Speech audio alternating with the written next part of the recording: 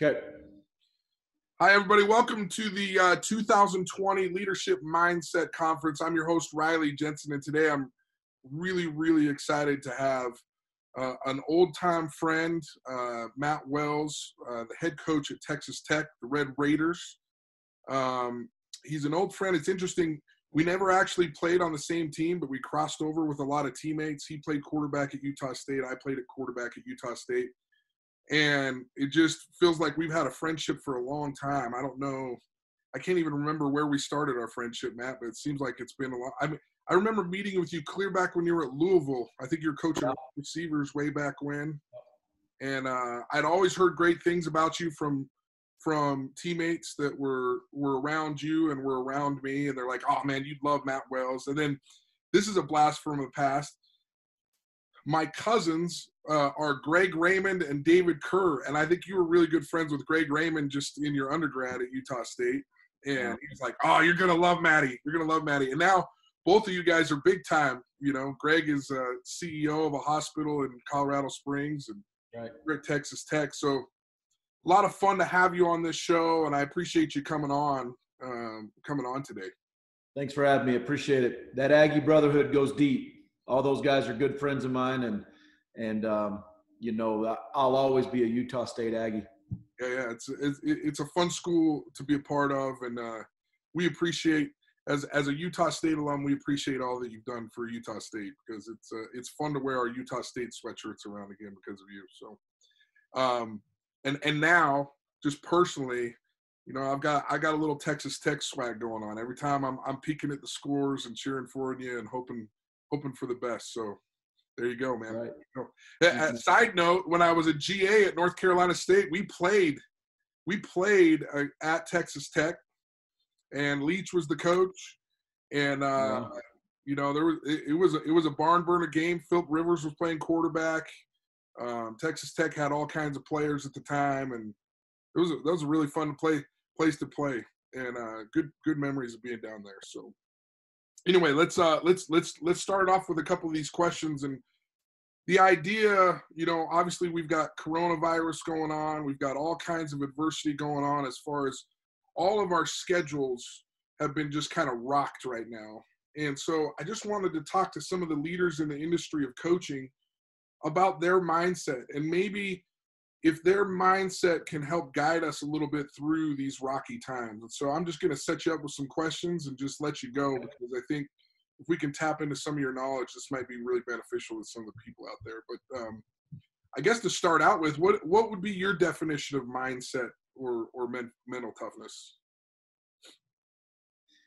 Well, Riley, I mean, I don't know. I don't have a definition all perfect and pinned out. I just think mental toughness is doing what you're supposed to do when you're supposed to do it, do the very best that you can, and you do it every day. Mental toughness to me is getting in a routine daily. It's being who you say you're going to be. You know, I think there's some lines that get blurred between the definition of maybe mental toughness and maturity. And this is something that I share with our players all the time and I say it's maturity, but it's really mental toughness. It's doing what you need to do because you're committed, not because it feels right or feels good. Because oftentimes there's days that we don't feel good. You don't feel right. You don't want to wake up. You want to hit the snooze again. You don't want to run. I mean, my gosh, right now you're out running by yourself. It's hard enough to run in a group, you know, but to try to work out by yourself, a body weight workout, a run, whatever we're doing. But you just do it, and you go to work because you're committed. You're committed to a cause. And that cause is, you know, your why. I always talk about our whys. Your whys usually consist of a human or a person or people. But why are you doing what you do? And if you keep going back to that why, you do it because you're committed. You don't do it because you feel good. Because there's, you know, we beat Oklahoma State last year, top 25 team here in Jones AT&T Stadium. It's the first time Tech had ever beaten a top 25 team in quite a while. And we felt really good. And here we come. Let's roll in. 5:30 a.m. Monday morning. I'm ready to roll. I've already got my workout.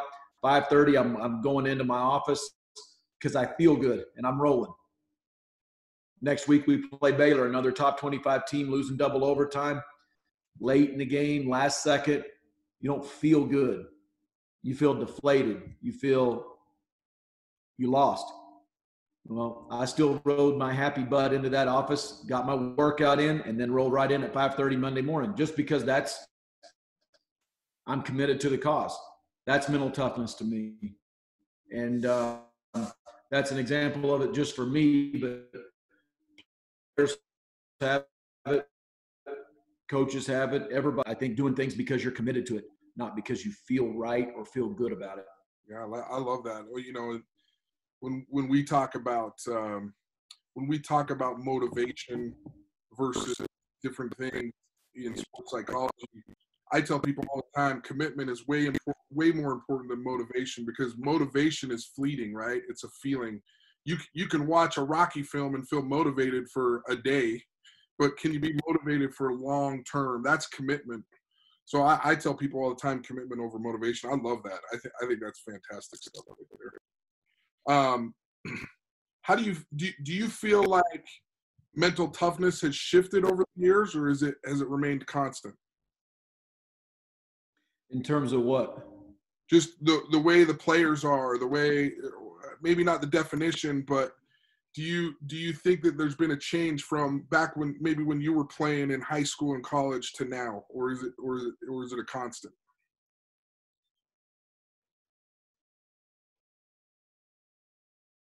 I think there's still some consistency in terms of that, Riley. It may look a little bit different forever ago, but now it's getting longer, as you can see by this wisdom right here on my chin. You know, we got told what to do and we kind of said, yes, sir. And now my children, I've got 17, 14, and 11, and I tell them to do something and they say, why? Well, my players say why too often, and that's okay. So that's the decade or the era that they're in. Well, I'm in this era of coaching. I need to explain why. I think we still have mentally tough kids. I think mentally tough, and I don't think it's changed. I think what's changed is the coaches around them. I think the leadership around them.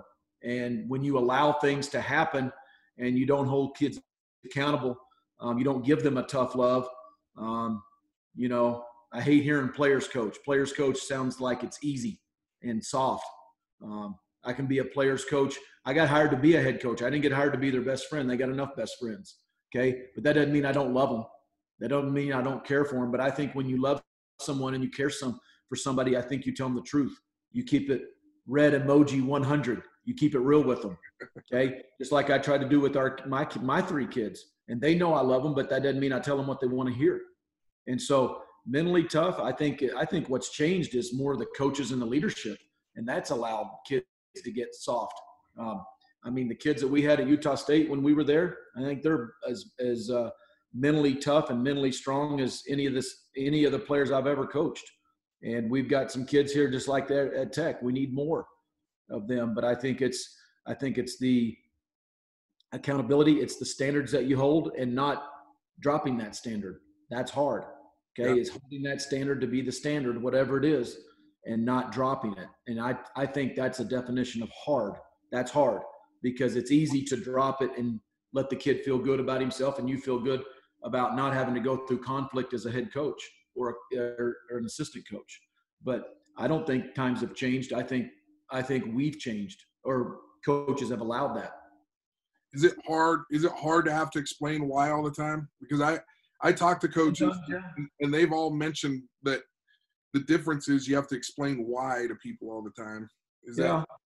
Yeah, I mean, yeah, because sometimes you'd like to go, well, geez, I didn't ask why. I mean, I didn't ask Jim Zorn and Bobby Petrino why.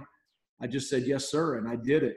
But I don't, yeah, I wish you didn't have to answer that all the time, but I also don't have to coach in 2020.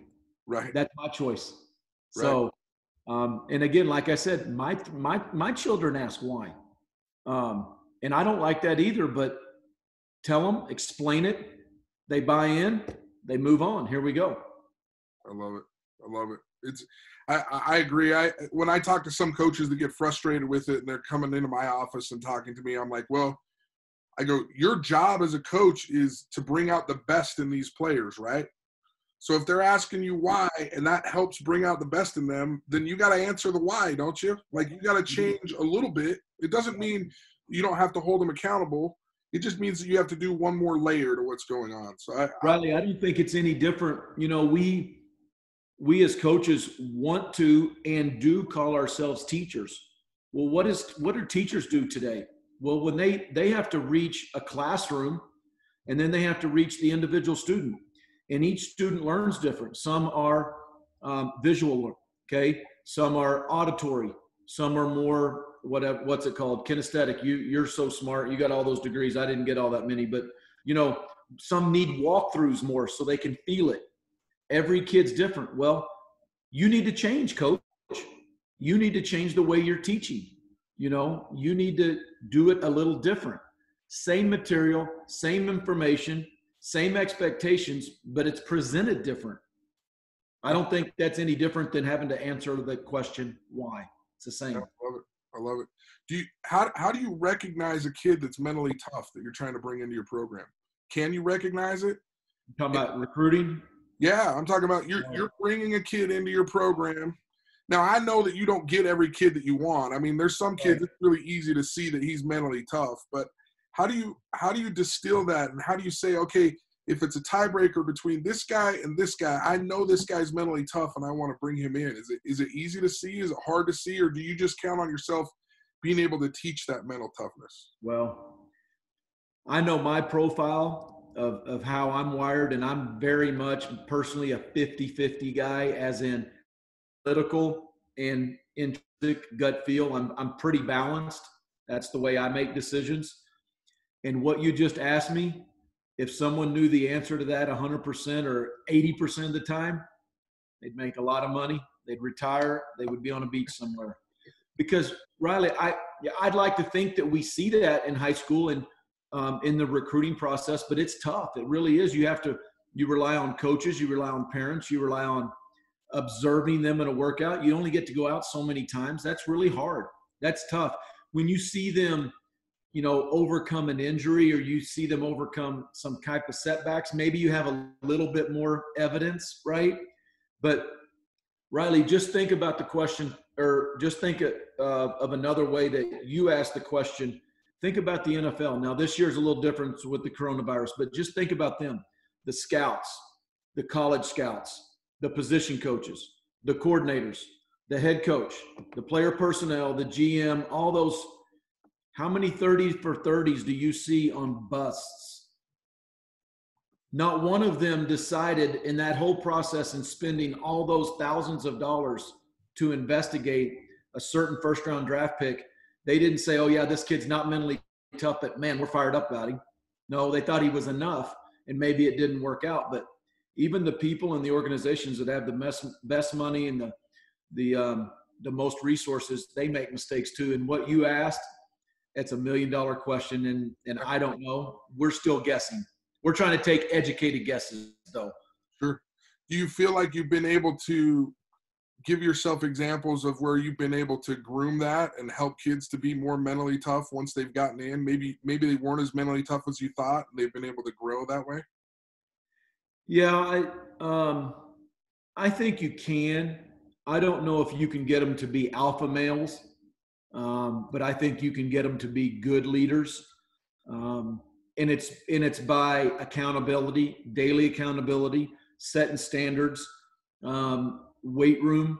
I think in college football, I think your strength coach has a tremendous influence on that, tremendous, year round.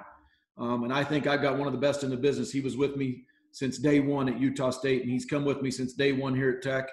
I hope he's with me a long time, but he sets that tone of accountability, discipline, but tough love. And he'll put his arm around them. He'll celebrate with them. But I think when you get kids in a consistent program and the expectations don't change and the standards don't change, I think you can help that. I'm not sure you can skyrocket it, but I think you can help it. I like it. Let's shift gears here just a little bit, and I want to talk maybe just a little bit more about you and your mental toughness. What do you think has been your biggest failure so far? And this could be in life, this could be in your playing career or in your coaching career. And then how did you handle it? What lessons did you learn from that? Oh. Well, I think anytime you don't take failure as an opportunity to get better, you're missing the boat. You have daily failures, which aren't as quite as widely publicized. And then, okay, I was just giving myself some time right there. You're a veteran to these interviews. I like it. I think, Riley, the first thing that comes to my mind is our 2016 season at Utah State. We went 3-9. It's the only year we didn't go to a bowl game.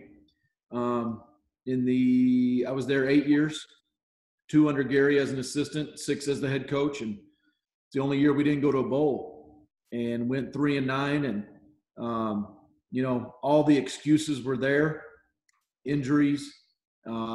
Year before lost, 6 out of the 9 assistant coaches. Tougher year in recruiting. Lost some close games. I didn't manage it near as good as I should have. I remember vividly the December of 2016 and just being in Logan in December, and that was not the norm, right? In terms of a bowl game. Right. And I remember sitting down with that strength coach that I was just talking about and a couple of really trusted inner circle guys, 3 guys, and man, we turned over every rock. We looked at core values. We looked at our plan to win. We looked at how we were teaching, what our off-season training was. We looked at how we were recruiting, where we were recruiting, the kids coming in, what standards did we want. I looked at staff. I looked at the personnel. Had a couple guys leave, made one change. First time I'd ever done that, ever. Hard, really, really, really hard, gut-wrenching.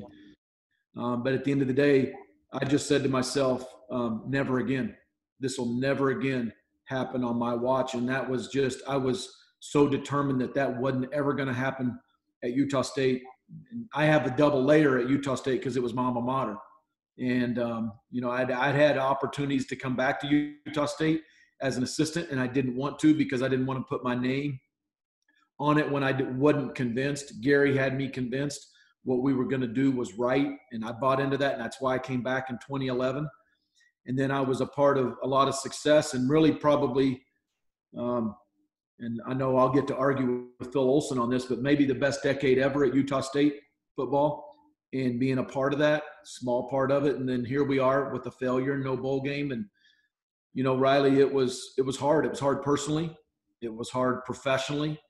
But, all those conversations and deep nosedives, what I came up with is we did make some personnel changes. I completely changed what we were going to do on offense and completely revamped it. I think we just tightened up the rope on a few things, but there were a lot of things that convinced me that we're still right. Those core values didn't change. The plan to win didn't change. How we were recruiting and really where we're recruiting didn't change. Who I was as a leader needed to kind of get refocused, to be honest with you. I needed to be a better head coach. The relationships with our players, I thought, had suffered a little bit because I was spending too much time in the offensive staff room, and I couldn't get out of there. And I needed to give this up. I needed to give that clicker up, and that's hard. And I did it.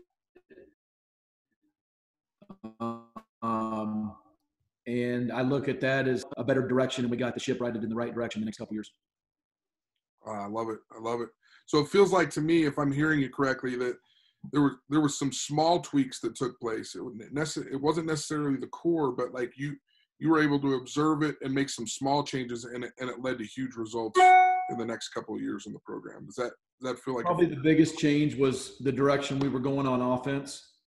Hiring David Yost, me trying to go back to what I'd done 4, 5, 6 years earlier, and in terms of the head coach, our player relationships, spending more time with our players, being able to get out in the middle of the morning and walk down those steps in the lob complex and go right into the weight room and be around those players a lot more. I was missing that. Obviously, there were some staff changes, and those are hard, really hard. And but I think players, program reacted in the right way. Yeah. What's your why? You talked about that earlier. What is your why? What do you want your legacy to be? Well, I think those are two different questions for me. Your why is, why are you doing this? I feel called. I feel like the Lord has led me into this. I didn't feel called at 23 years old. I did it because I didn't know what else to do, to be honest with you. And each year, really, I think I've grown in that. And I've seen that from trying to be a position coach to getting to be a QB coach, which is what I wanted to do, and call plays as the coordinator and be known as one of those young, great, up and coming recruiters. And I did. I had all those aspirations, and then it became X's and O's. And then, I was in the right place at the right time after Coach left to go to Wisconsin. And, when you talk about legacy, I haven't thought about that. I'm only going into year 8 as a head coach, but I would hope that, players along the way, I've made mistakes. I've invested so much into a lot of players. I would hope that they say, Coach helped me go from a young man to a grown man. He really meant what he said about loving me hard, coaching me hard. He helped me get my degree. I'm proud to say that at Utah State, every kid graduated on time or early except 4. And since then, 3 of those 4 have. I'm very, very proud of that. We won games. We did it the right way. All those kind of things. But my why is, small town kid in Oklahoma, fighting to get out, wanting to do something. Got a chance to play at Utah State. My why is, I was 2 great parents. I do it for my mom now. Great high school coaches. But my why is my wife and 3 kids right now.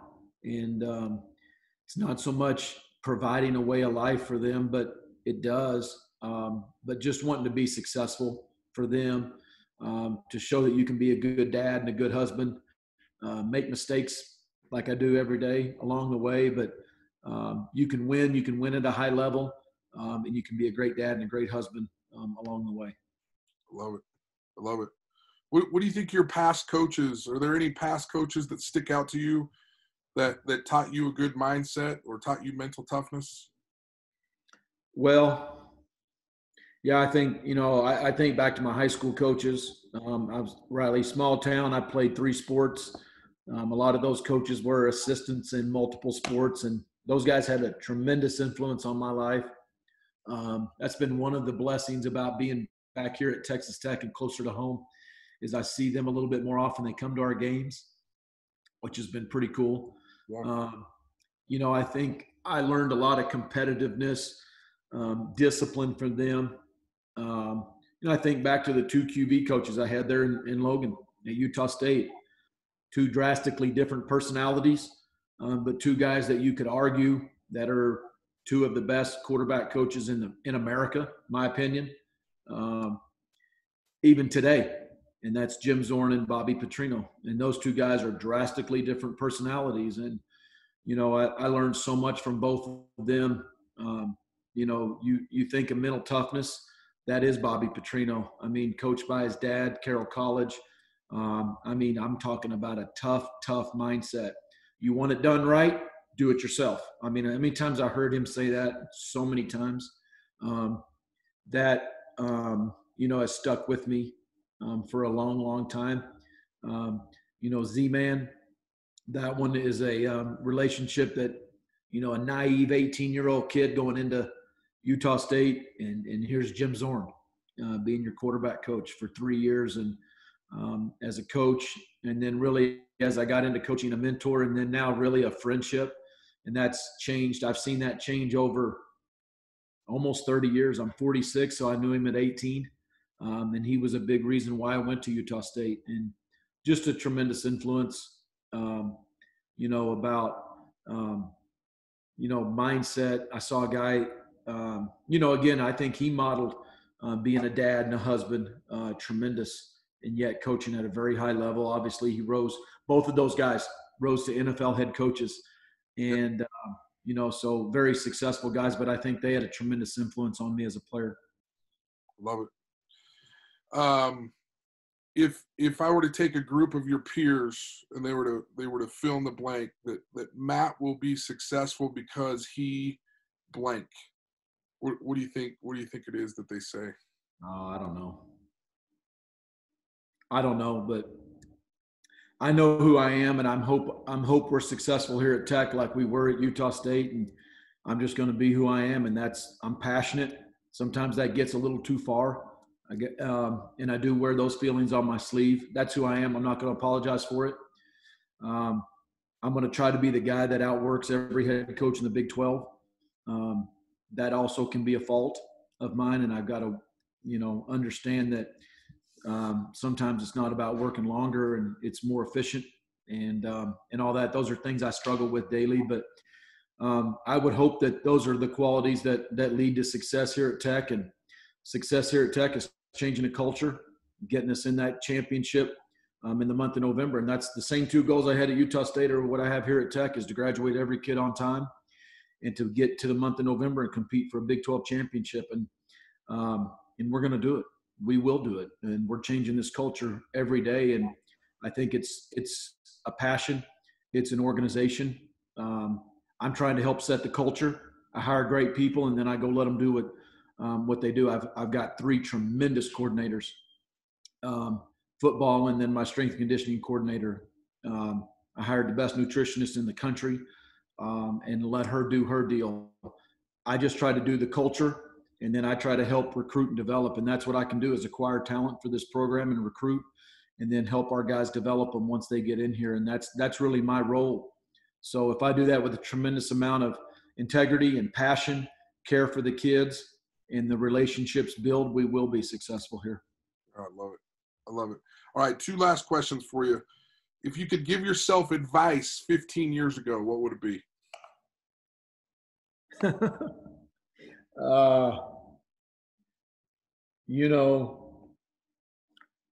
I don't know. You don't know this. We didn't have enough lead time into this interview, but I got asked that question a couple days ago on an interview. Okay. And I'm going to give you the same exact answer because it's true. The advice I would give myself would be more worry about what you can control. I always, when you're trying to climb that career ladder a little bit, you're being patient, you're being loyal, but you're trying to climb that ladder.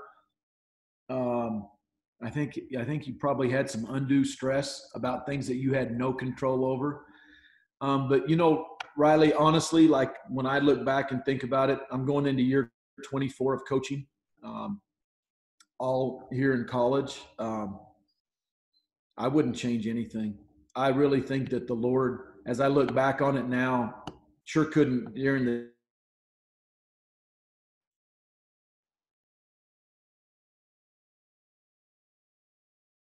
be a head coach, because that goal setting, I didn't have that as a goal. And that's a whole nother question about goal setting that I have a just direct opinion on. But I just kind of kept climbing the ladder, and all I really want to do is call plays at Utah State at my alma mater. But as I look back as a head coach, and I look back on the experiences that I had or endured, however you want to look at it, I think it's prepared me for being in this role as a head coach. I tell young coaches a lot. 5 different times in my career, I didn't have a job. Okay. Twice we were fired as a staff because we didn't win enough. And we all know what we signed up for. I know that. And that's the easy one, right? unless you have a wife that's pregnant with no insurance. And I had that at one point after year 5 at the Naval Academy. But I was also on a staff that won and flipped a program, went to 3 bowls in 4 years. And the head coach took another job, and I didn't get to go with him because of a numbers thing. As a young coach, I didn't understand that. I've been loyal. We did well. My position played well. I had an All-American. I had an NFL draft pick. But I didn't get to go because of another issue. I was also on another staff that had success, and the coach retired. Well, as an assistant, every one of those scenarios to your wife and to your kids looks exactly the same. Right. I don't have a job, and I'm looking for a job. And you know, as I look back now, there were guys I didn't get to bring to Texas Tech, and that was absolutely crushing. And I hope we handle it all as a pro in the right way. And I've had to make a couple changes as a head coach, and those are hard. And I just think there were experiences maybe that I experienced, and the Lord had all that planned out, and I can look back and say, I know what you're going through because I went through it. And I'm very careful to not say that unless I have gone through it. And so I wouldn't change anything. Yeah. It's a great path. It's a great story. I remember at least one of those times when you were out of a job, you and I talking, and it's not an easy profession. Your profession is not for the faint of heart, and you've been incredibly resilient and incredibly just a great example of grit. And like you said, passion and hard work. I think those two things describe you perfectly, in my opinion. Thanks for sharing that. The last